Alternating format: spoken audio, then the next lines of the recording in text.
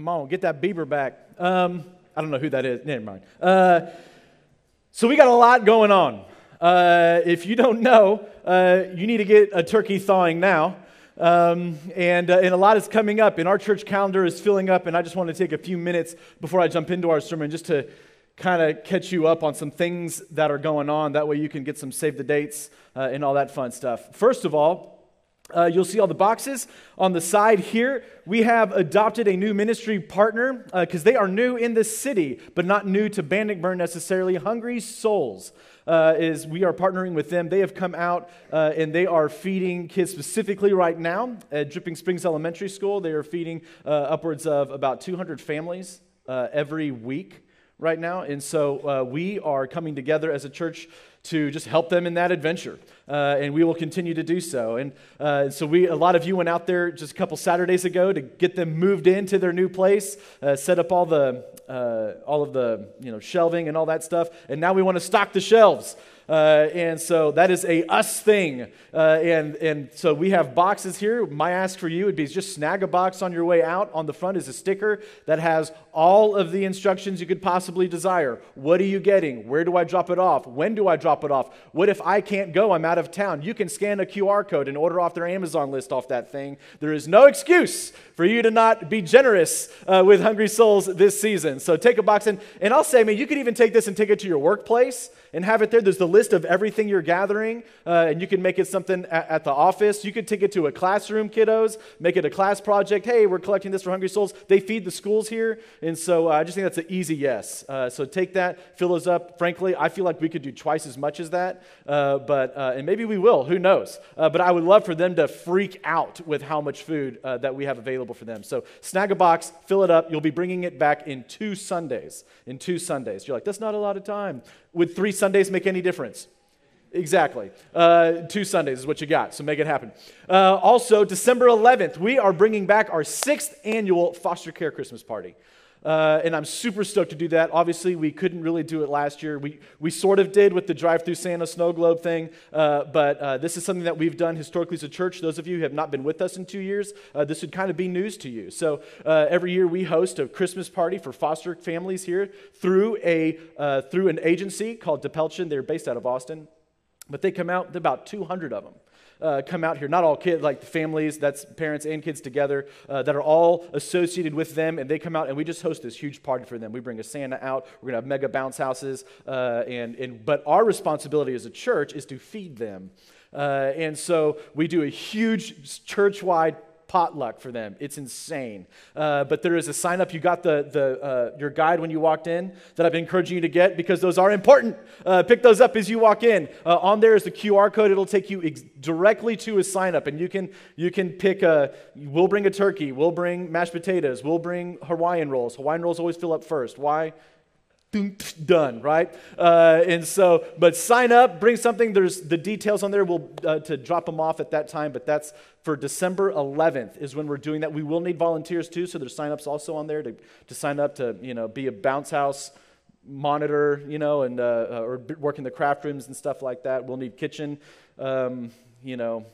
just that's an insane venture, collecting that much food and getting it all out for them. But anyhow, so there's that, and then the very next day, December 12th, we will have a kind of the open house, big community-wide Christmas extravaganza festival 2021 Santa whatever, every hot word we could think of, out here on this campus. And we're going to have, again, another Santa experience. We're capitalizing on the bounce houses already being here, trying to be, fiscally responsible and doing both at the same time. So we'll have that. We'll have good crafts for them and numerous other activities for the community at large. But that's a big thing. That's for us. Just to have a huge, big Christmas party out here. And so that's December 12th from 1, that's a Sunday, from 1 to 4. So after Sunday, we'll kind of turn things around and get ready to host this city coming out to check out what's going on. And if you just offer anything, Santa, anything, hundreds and hundreds of people are going to show up. So we want to be ready for them, and we want to clean up our room, if you will, and get that building ready and all that. So we're excited to do that, excited to show the community what's going on here at Bannockburn. Lastly, Citywide is coming up. It is coming up, and it will be in January. But I know with Christmas and all that, you're ignoring it, and you're thinking, I'll get to that in January. But then when you get there, it's going to be on you. And so it's something we want you thinking about now. We're hosting it here in January, and so you have, I can't remember if that's on your thing there or not, but make sure you're signing up for that, getting your kids plugged in. That is middle through high school, correct? Yes, middle through high school. So sign up if you have any questions about Citywide. That's like the D-Now. Any of you been in church a long time? Like I never went to D-Now. I didn't know what D-Now was when I got here. But it's just a big event that spans over a couple days for all the students in this city. And the cool thing about Dripping is the whole city gets together. Usually a church does theirs, a church does theirs, a church does theirs. Well, in Dripping Springs, it's called Citywide because all the churches come together and they do one. And we're hosting that here at Bannockburn this year. And so I'm just stoked to do that and to have that. And just that spirit of our youth guys in the city working together in that way is just something that actually Austin took a note, and they tried it last year. And they're like, what they're doing in Dripping Springs is pretty cool, and Austin did it. And so anyhow, okay. That's December, y'all. That's just the next 30 days, okay? And I know you all got your own work things going on in office parties. Say no to those and come to ours. Amen? Okay. All righty. Well, today we are continuing flipping the script in Ephesians. And I got Ephesians 5. I don't know what bet I lost. This is the marriage piece of Ephesians. And I just avoided my wife all week, so I wouldn't have to deal with any of this stuff. But today we talk about marriage, and I couldn't think of a better example for us in pop culture of marriage than this. Just that battle of good versus evil, right? Now, which one is the wife? Let's all, by show of hands, just kidding. Right? The empire. So what's going on here, right? Luke and Vader, they're at it, right? This force of evil, this force of good. There's conflict, and then eventually Vader lops off Luke's hand, right, in that gruesome scene. Ah! Right? I mean, you got to hand it to Hammond. He was a cry. Like, he could just mean cry, right?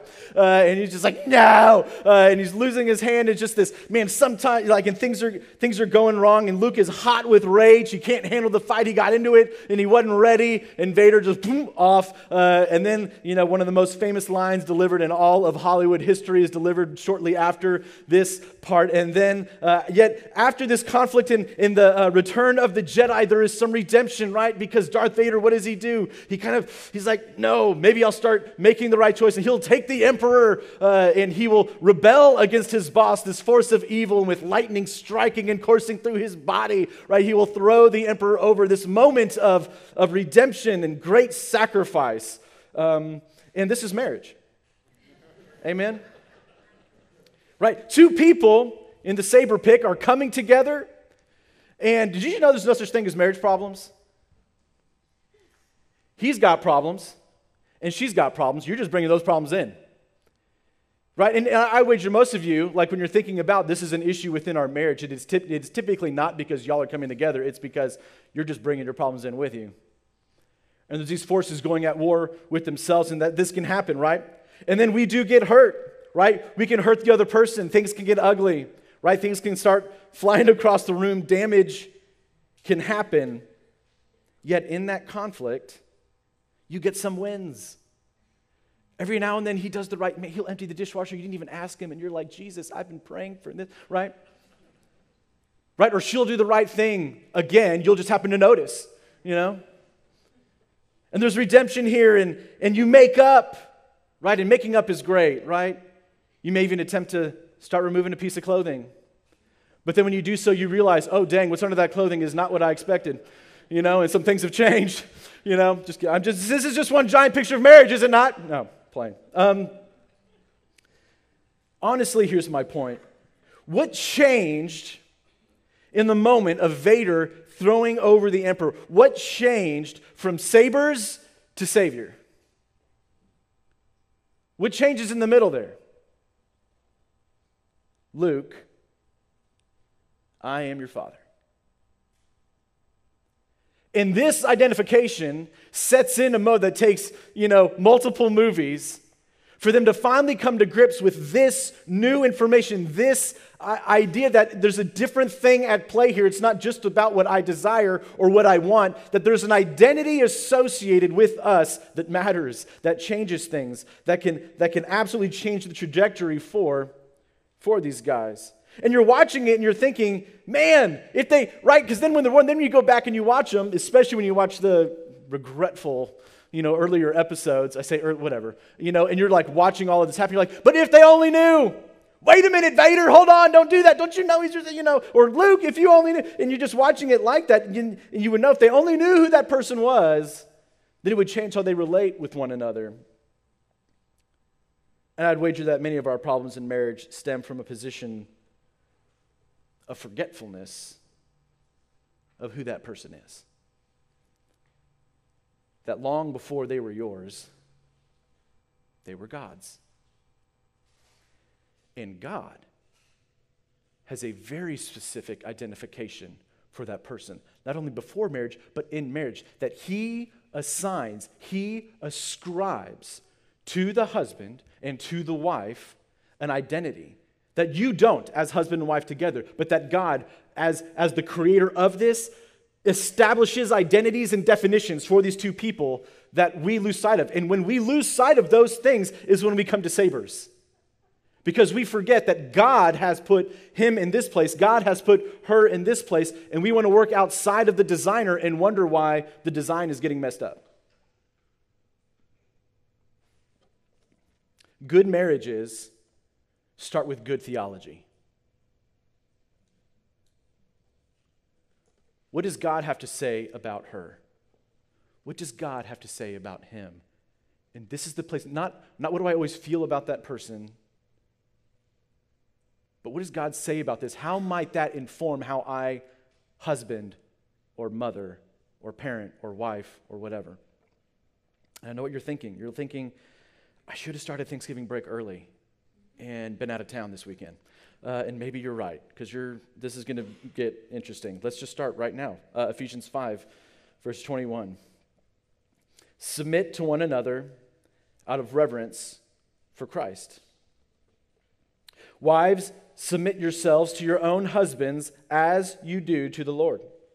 For the husband is the head of the wife, as Christ is the head of the church, his body, of which he is the Savior. Now, as the church submits to Christ, so also wives should submit to their husbands in everything. Husbands, love your wives, just as Christ loved the church and gave himself up for her, to make her holy, cleansing her by the washing with water through the word, and to present her to himself as a radiant church, without stain or wrinkle or any other blemish, but holy and blameless. In this same way, husbands ought to love their wives as their own bodies. He who loves his wife loves himself. After all, no one ever hated their own body, but they feed and care for their body, just as Christ does the church. For we are members of his body, and for this reason a man will leave his father and mother and be united with his wife, and the two will become one flesh. This is a profound mystery. But I am talking about Christ and the church. However, each one of you also must love his wife as he loves himself, and the wife must respect her husband. Let us pray. Father, the first thing we do here, and I love this, is you start with this scripture of you're just starting with submission. God, that's how we have to start here this morning. In submission to you. More acutely, God, in submission to this word in this passage. Man, what do you want to do in us, God? What do you want to see through us? I really think it's just a fulfillment of your word. And so, God, would we sit under it here this morning as we just trust you with this? And God, this morning, however we hear things and experience things, God, we ask you to move within us, draw joy where we need joy, and to remember things. And God, draw conviction where we need it. But ultimately, God, draw us to your heart for us. And that we see this is not a message of oppression, but God, a message of freedom and a message of grace and for hope for us. We love you, Lord. Be with us now. Amen. Now, we'll deal with the S word. Here we go. Submit. Let's dive right in. And I realize when I say that word, submit, it's like I've just put a bomb here and you're watching it like 24, with it rolling down. And it's like my job now that I've said it to diffuse this before half of y'all walk out of here, And it's like it's just ticking down and you're like, Matt, you need to move on and deal with that because I think I know what that means and, whatever. So let's dive right in. What should, and like we approach submit and it's just a weird word. Like none of us really use that word in our general day-to-day stuff. Like no one's going home thinking, God, what am I going to do today? I know, submit, like that's how I want to see my afternoon. And just not a favorable word. Because I think oftentimes when we hear submit, especially in this context, we immediately go and we start thinking of some abusive, weak male figure that is domineering, self-serving, and does not have your best interests in mind. Which I wager every one of you females in this room has had at least one experience with a male figure like that. And so when I say submit, you're like, but you don't like that, and that's where we come to initially is there's no way. Because we think of some guy that wanted some level of submission, but it was not to care for you or to serve you. And I've had a lot of girls ask, not a lot of girls, but some girls have asked me, well, how does, like the younger ones, well, how do I submit to my boyfriend? I'm like, easy. You don't. You don't. What is the passage? You submit to who? A husband. Right? You don't owe him anything, girls. All right? Let him pay for everything. And then even after that, you just like, go on, get, okay? You don't owe him anything. You do not submit to a boyfriend. And there's some boyfriends in here. I've already met you this morning. I'm sorry. Right? But she doesn't owe you that submission. Right? Y'all owe each other respect in this stage. You owe each other honor. But you do not owe each other submission. That is reserved for a husband relationship. Right?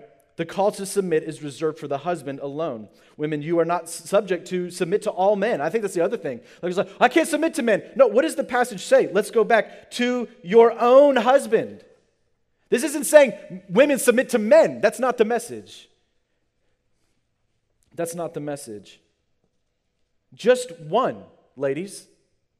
You're like, but have you met the one? And this is an unpopular idea, but where in the verse does it require him to earn it?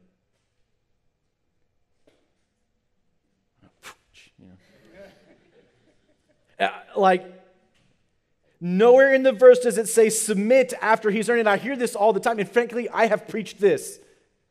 Oh, but wives, what this really means is he has to earn that, and then a submission follows. If he is the husband by that point, hopefully he earned it before this. That's the idea. That's what engagement is for. Once this covenant relationship happens, there is no biblical evidence to say that now the mission for him is to earn it. His appointment in this position is not earned, it is bestowed by God. A divine appointment. Wives, submit to your husbands as to the Lord. When a cop pulls me over, I don't say, hold on, bud, I'm going to go set out a 50-yarder and check your pattern. And see how tight he can get his shots fit. I don't say, excuse me, officer, how's your quiet time? Right?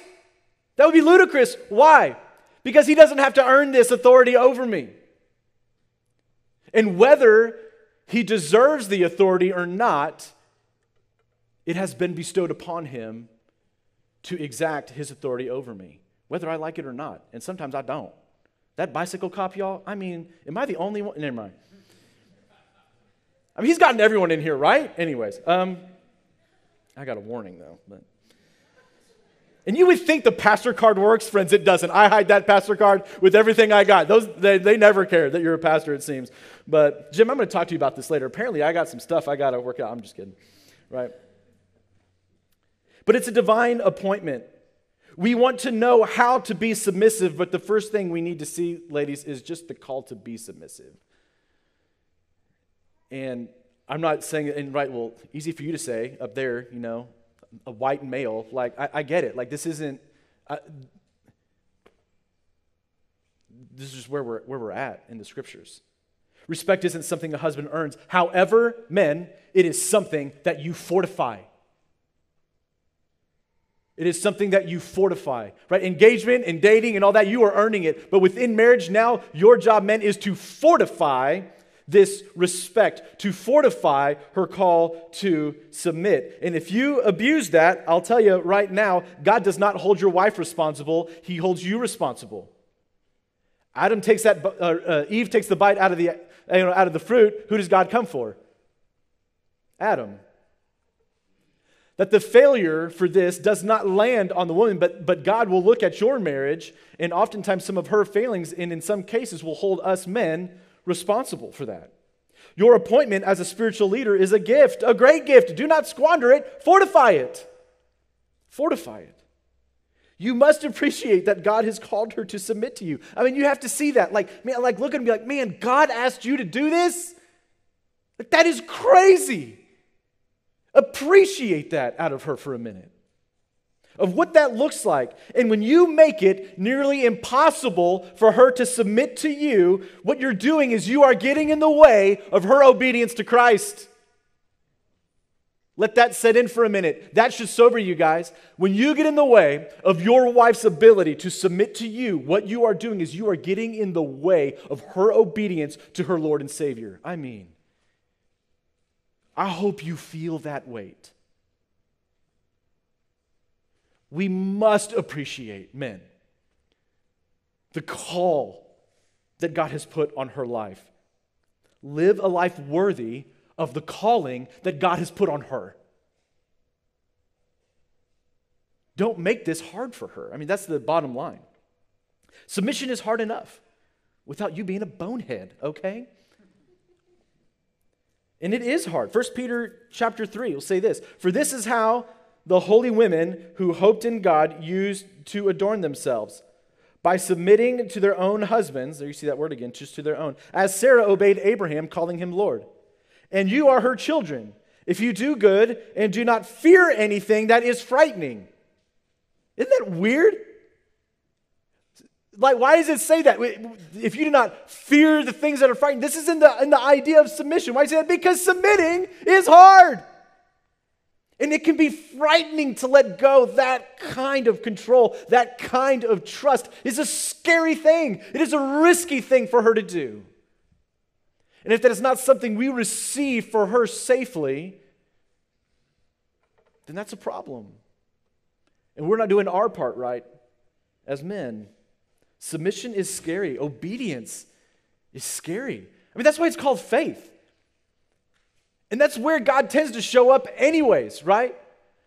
Like when God's calling Shadrach, Meshach, and Abednego, and they make the decision to step into the fire, there was zero guarantee. God didn't tell them to go do that. He wasn't showing up. He wasn't in the fire before they were in the furnace there. They stepped in, and boom, in the obedience is where God shows up. And this is our call within marriage. It is hard. It is scary. Obedience can be difficult, but that is where it is in those hard things, in those forges, in those crucibles that God shows up. And many of you know this, man. You've walked some hard marriage trails, but you know that it was in that darkness, in that depth, when y'all had nothing else going for you. Oftentimes is where, and then if y'all both choose to submit that, then you'll see God start to do some beautiful things. But it does take two. Could you imagine being married to Joseph as Mary? "Hey, babe, we gotta go south. We're gonna go to Egypt." She's like, "I have a newborn, bro." Right? She's like, "Why are we even doing this?" "I had a dream." Like, what? And she's like, "All right, it goes down south to Egypt." And then they're in Egypt. He's like, "Hey, babe, so I think we need to go to Israel." And she's like, "What? Is this for real?" And she's like, "Yep, why?" "A dream, honestly." They're on their way. They're getting in there. And he's like, "Actually, I think we should go to Nazareth." And she's like, "Don't tell me." Another dream. And she's just like moving the dreams. And they just keep on moving this baby and this toddler around, on a whatever the travel looked like. Then, it's been difficult, right? This was hard. And submission can be that way. It can be hard. It can be risky. Sometimes not always understood, not always clear. I'll tell you what submission is not. Submission is not subjugation. Nowhere in the Bible does it ever call for any human to subjugate over another human. Women, you are not called to be a man's subject. In fact, the Greek form of the word is in the middle tense, which you're like, oh, yeah, right? Which means that the verb is something you do to yourself. What this means is when it calls for submission, this is a power you have, you control. You are in control of this. It means that you have the ownership of the submission. You choose it. You have the power, the freedom. And what this verse is calling you to do is to choose that power that you have. Another thing submission is not is servitude. Submission is not servitude. Men and women are co-heirs to the kingdom of God. They are equal, meant to be alongside one another in this mission of chasing Jesus. It doesn't mean that you sit back and don't talk. And that's not the picture of the woman that God celebrates. I mean, read Proverbs 31. That girl is after it, right? She's running a business. She's in some cases running some of the finances, right? She's dealing in real estate. The Bible will even call her a provider. And it says that she's clothed with what? Strength. This text is not telling you, ladies, to sit back and wait for someone to call on you. But you have a real gift of leadership to offer this world. Submission is not servitude. And submission is also not the absence of opinion. The absence of challenge. There is a way to challenge, and challenge is healthy. There is a way to challenge the action, but what we don't want to do is challenge the man. We can challenge an action, challenge an idea, challenge a behavior, but in a way that doesn't mean you're just attacking him as a person. Because then in that, the man, you know, they're boneheads, ladies. You just got to work with them, right? They'll get reactive and stupid, okay?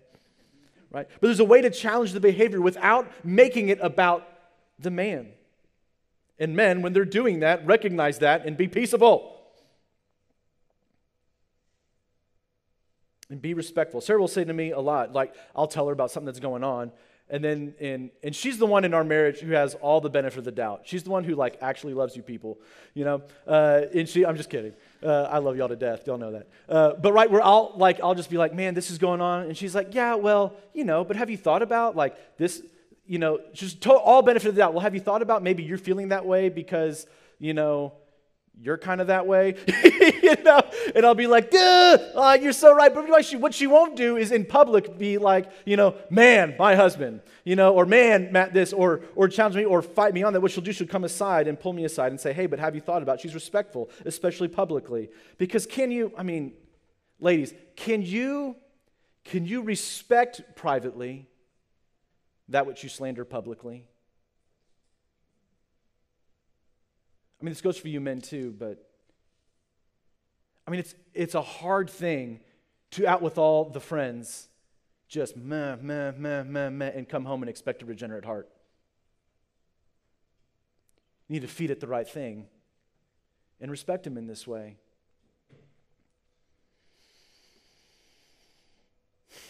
I think many people think that marriage should be without conflict. But a marriage without conflict is likely a marriage without communication. Typically, a marriage without conflict means that a spouse has taken the reins and the other has given up or resigned. Or one has abused the other emotionally or physically down to the point where the other one has no voice, and neither of these is biblical. Conflict in marriage can be a healthy thing. Challenge can be a good thing. The absence of it probably just means someone has let go of their role. So what is submission? If I had to put it in one word or one phrase, sentence, it is the wife's inclination to receive and affirm her husband's leadership. It is the wife's inclination to receive and affirm her husband's leadership. It is a posture. It is a disposition to, within yourself, do that hard, holy work of producing that. To see that God has put on the shoulders of him a role, a responsibility, and to make the counter-cultural decision of submission.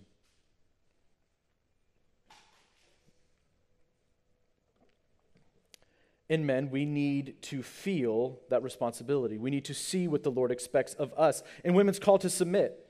And it should remind us of that weight. Of all the stuff plaguing the world today, which, I mean, let's get a list going, right? You will never hear, the problem with the world today is men initiating on behalf of their families. That's the problem. That's not the right, you would never hear that today. Right? We want men to initiate. The world wants you to lead. You're like, I don't know, Matt, this sounds really, I'll prove it. All right? Right, you're going on a date with a guy, ladies, okay? And he's, right, y'all are getting ready to go. He's picking you up, hopefully, and unless you're really creeped out by him, in which case you just meet him in a real public place, okay? And right, and you look over at him, you're like, so what do you want to do? And he says, well, I don't know. Well, okay, we could go to Tilly's. They're doing a prefix menu right now, and they're pairing it with some wine estate stuff. And it's like, that's, or if we're not up to that, I think Lavachet's doing a French cooking class. We could do that. Maybe go to Grolix after for a cap. You're like, all right, okay. Or here's man B. Here's man B. What do you want to do? I don't know. What do you want to do? Wah, wah, right? Which one are you gonna like? The one with a plan. The one who's initiating. The one who's got something going on, right? We want men to initiate. And we are called to do so. Who wins in this battle, right? The initiator. You are called to lead. And women, when a man does decide to lead, affirm it. Affirm that. Here's one mistake I see women make. A guy will feel the conviction to finally lead. He'll say, babe, let's go to church. Babe, let's get in a life group. Babe, let's pray before our meal. Let's pray before bed. And the woman will say, about time. Right? That is not helpful. That is not helpful. The truth is, most guys are terrified to lead. They're terrified of leadership because they may look behind them and no one's following. Or they may feel awkward. They're getting over a lot of schemes within themselves of I haven't done this. This feels really strange. I feel really uncomfortable. What if she's going to judge me? That approval that men super struggle with is breeded out of that. And it's not that they don't want to. It's just that, what if this doesn't work? I don't feel myself. I don't know how to do this. And those first steps of trying can be odd, can be difficult. And so when they make those steps, and men, I'd encourage you to make those steps. Use Thanksgiving as an opportunity to do so. Don't pawn it off on everyone else to talk about what they're thankful for. You lead. You talk about what you're thankful for. You affirm your family around you. You say what you appreciate about these people. You lead. Don't say, hey, okay, everyone else do this, and I'll make everyone else do this as a way to step back from actually taking ownership of it. You step in. You initiate. You make that move. Lead spiritually in your home. And ladies, when they do so, when these take these acts of obedience, when they take these acts of risk, meet them there. Affirm it. Babe, I appreciated that about you. Man, this was great. I loved that. Yeah, it was really awkward. Well, yeah, but man, I'm just glad we started. Affirm it when they muster the courage. And a reminder about this verse, ladies, when it says submit to your husbands as you do to the Lord. It's assuming that you've already submitted your life to Christ and that this is a part of your life. This is an act of worship for you. You've submitted yourself to the Lord. Now submit yourself to your husband. This is an act of worship. You don't have your relationship with God over here, and then you have your relationship with your spouse over here. They're interconnected. You see that? Saying, submit to your wife, submit to your husband as you do to the Lord. This is, you don't have these things separate. Okay, well, I'm going to be right with God, but me and my husband, nuh-uh. It don't work that way. That they're intermingled. It doesn't mean your husband is God. Good gravy. But it means that as you worship the Lord, that you make a hard decision to partner in and submit with your husband. They are weaved together. Why? Because we have a definition of marriage. because marriage is a picture of Christ in the church. And that's the whole deal. You're like, well, why do this? Why is it this way, Matt? Why are they called to submit? This seems crazy. Well, yeah, in a relationship between two humans, it is crazy. It is hard if we don't have a design for marriage. But we do. The design for marriage is the picture of Christ and us. And in this image, the wife resembles and embodies the church, all of us. And so when we see a wife choose to submit to her husband, what it should remind us of is our submission to the Lord Jesus. That is a holy act, a hard thing to do, and not always easy, and sometimes confusion. Sometimes we don't always understand. Has anyone figured out their whole walk with Jesus? Is submitting to him always just, easy and makes sense and full of clarity? No. But this is why this picture of marriage is confined within the picture of Christ in the church. That as she does that, it should remind us, man, that's a holy act to submit yourself that way. And that's what I'm called to do with the Lord Jesus. This is worship. Marriage is it's just so beautiful in that way.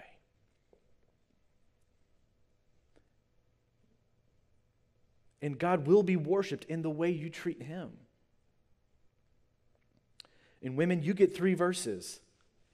And men, you get 3 times as many. Why? Because we're just so easy to love, ladies. No.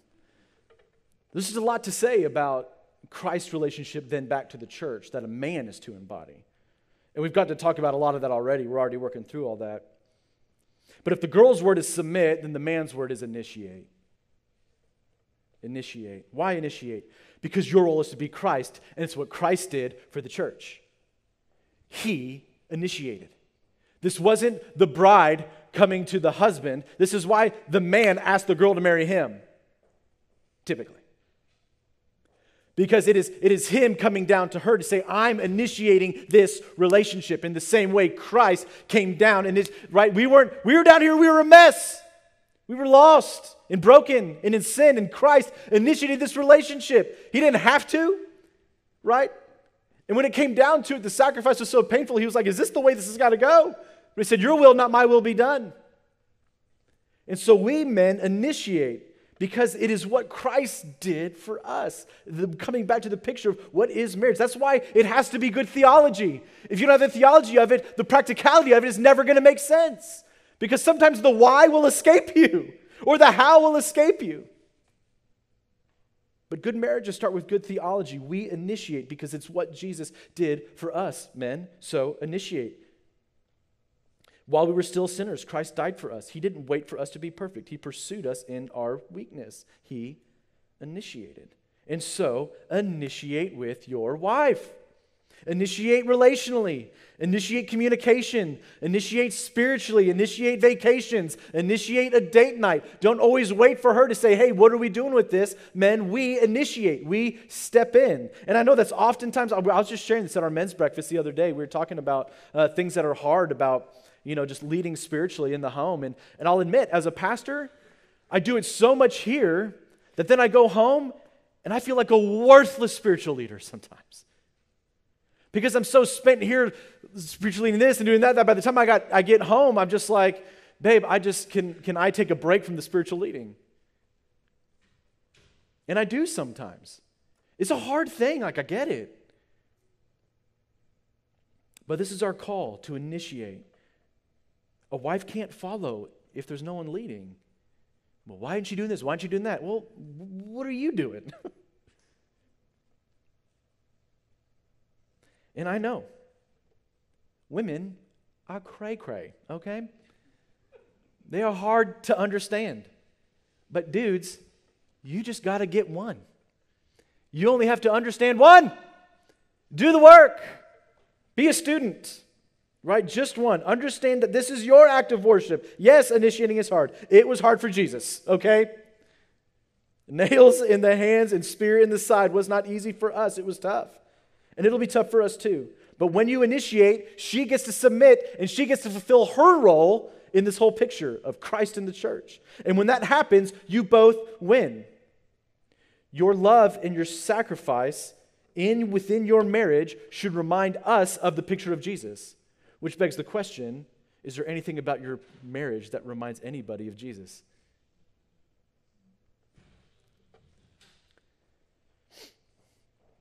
It's a mutual submission. Submit one another, right, as this whole passage starts out. That's how it works. Don't be slaves, be students of one another. And then you present her holy and blameless before the Lord. Your job is to lead her faithfully to the Lord. Woof. Did y'all hear what I just said? Your job, man, is to lead her. She's not dragging you to church. Your job is to lead her to the Lord. Faithfully. And that's really hard to do when all you do is lead her to yourself. Some of us are too busy leading the women in our lives to ourselves that we never lead them to the Lord. This is bigger than you. I remember a story when Sarah and I were going to A&M, and we went to the rec center together to play racquetball. Remember this, babe? I know you remember this. We went in to play racquetball, and so we brought some rackets. This is what Sarah loves this, by the way, when I just bring up a story from from our history. And we're playing racquetball, and we're in there, and we're playing nice. We're just kind of going back and forth a little bit. But I grew up playing handball and racquetball and played at A&M, in the course and all that. I'd done this a lot, done a lot of tournaments for handball and racquetball stuff, so I was okay, right? And so we were going back and forth, and eventually I'm like, crack, right? And I just lay it in, that racquetball. I just do boom, boom, boom, boom, boom, and I just start volleying by myself, just ba-ka-cow, ba-ka-cow, and I'm like, yeah, what up? I say my name, just cracking that racquetball, and I was just, and I thought, man, she's going to be impressed, You think she was impressed? No, she was terrified, right? That ball whipping in and out, right? And I made it about me. I know it's a funny example, but man, sometimes in our marriage, guys, I think it's easy for us to have the temptation to make it about us. And then what we do in that moment is we stop playing together. We stop making it about us. I'm chasing this thing. This is what I want. This is what I desire. This is what I'm going to chase. And we may just leave her in the dust. And then we wonder why she's so upset, why she's so confused, because we're not talking with her, and we've left a partnership there. We've left communication. We've made it about a pursuit that we want, whether it's work, whether it's a job, whether it's a sport, whether it's a community sport, whether it's whatever.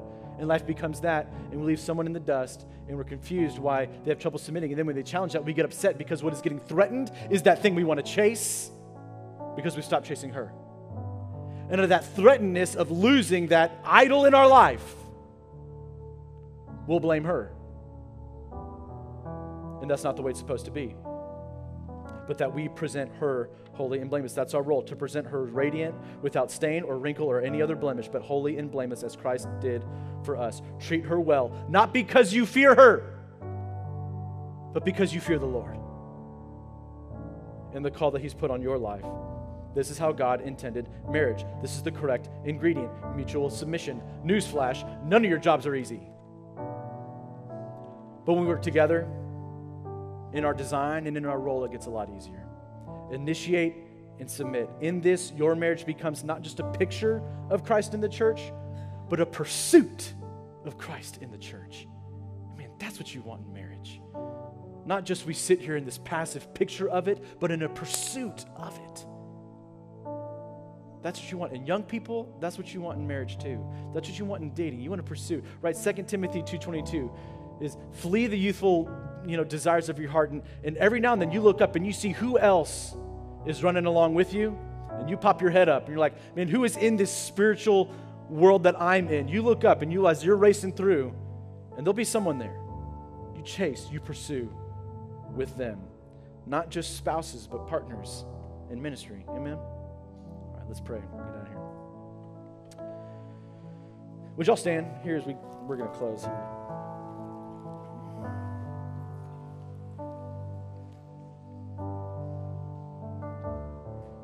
Father, man, some of us, don't know, it's possible, God, that some people might just feel really beat up right now.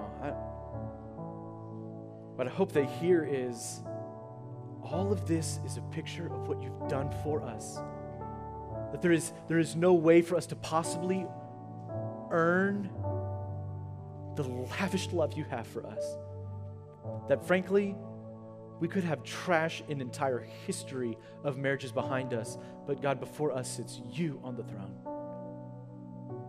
That you are a God of grace, a God who takes us and restores us and sets our feet on a solid ground. And so, God, for many of us, maybe our marriages are on rocky ground. Maybe they're just teetering on the edge.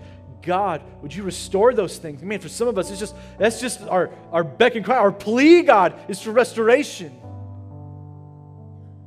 It's for something different than the way it's been. And so, God, would we submit ourselves to you and our marriages to you, our future marriages to you, what we want for our kids. And God, just work within us. Would people see our marriages and see that you have risen from the dead? God, only you can accomplish this work. There's no way that as a husband or wife, we're going to just choose these things on our own, God. We need your Holy Spirit working in the power of Him, empowering us to choose these holy callings. So God, we just invite you in this moment. Just invite you in this time, Lord. Make me a better husband.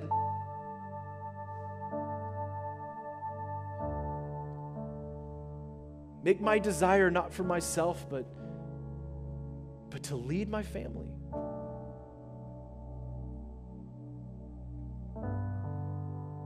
So we thank you, God, for a word that recenters us in who you are. God, when a world out there is just begging for our attention and a redefinition of these things, God, let us come back to you, our first love. You are holy. You are good. You are the groom. We get you, Jesus, in this. We get you. Amen. Today, would y'all go with God's blessing? I don't want you to forget to grab a box on the way out. Snag a box. Snag two. Maybe you want to take one to your work and then leave one at home. Put one in your trunk, whatever. Go to Sam's. Be generous. And you're not just bound to that. If you want to go more, go for it, all right? So anyhow, all right, go today with Lord's blessing. May the Lord bless you and keep you. May the Lord make His face shine upon you and be gracious unto you. May the Lord look upon you with His favor and grant to you His everlasting peace. Amen? See y'all.